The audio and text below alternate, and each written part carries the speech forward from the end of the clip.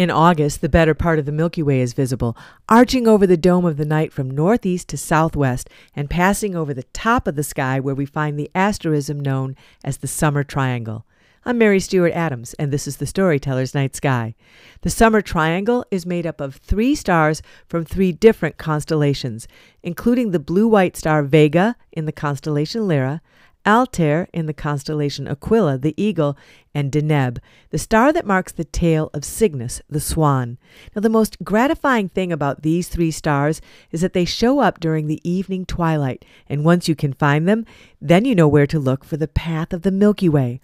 It appears to us that Cygnus, the swan, is flying into the Summer Triangle from the north, wings outstretched as she flies along the Milky Way river of stars, very much like that old Mother Goose, who, when she wanted to wander, would fly through the air on a very fine gander. Now, the precedent for imagining Cygnus as Mother Goose may come from the stars themselves, and here's how.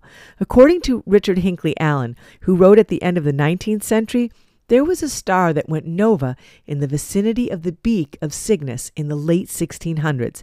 Now, at the same moment in the late 1600s, Charles Perrault published the very first tales attributed to Mother Goose. So when you go out into the evening twilight this week, especially between 9 and 10 p.m. before the moon rises, look up to the top of the sky, where first you'll see Vega, then Altair to the south and Deneb to the north, clearly making a triangle like a mighty portal in the sky, open to receive all your very favorite rhymes and stories. From Harbor Springs, I'm Mary Stewart Adams.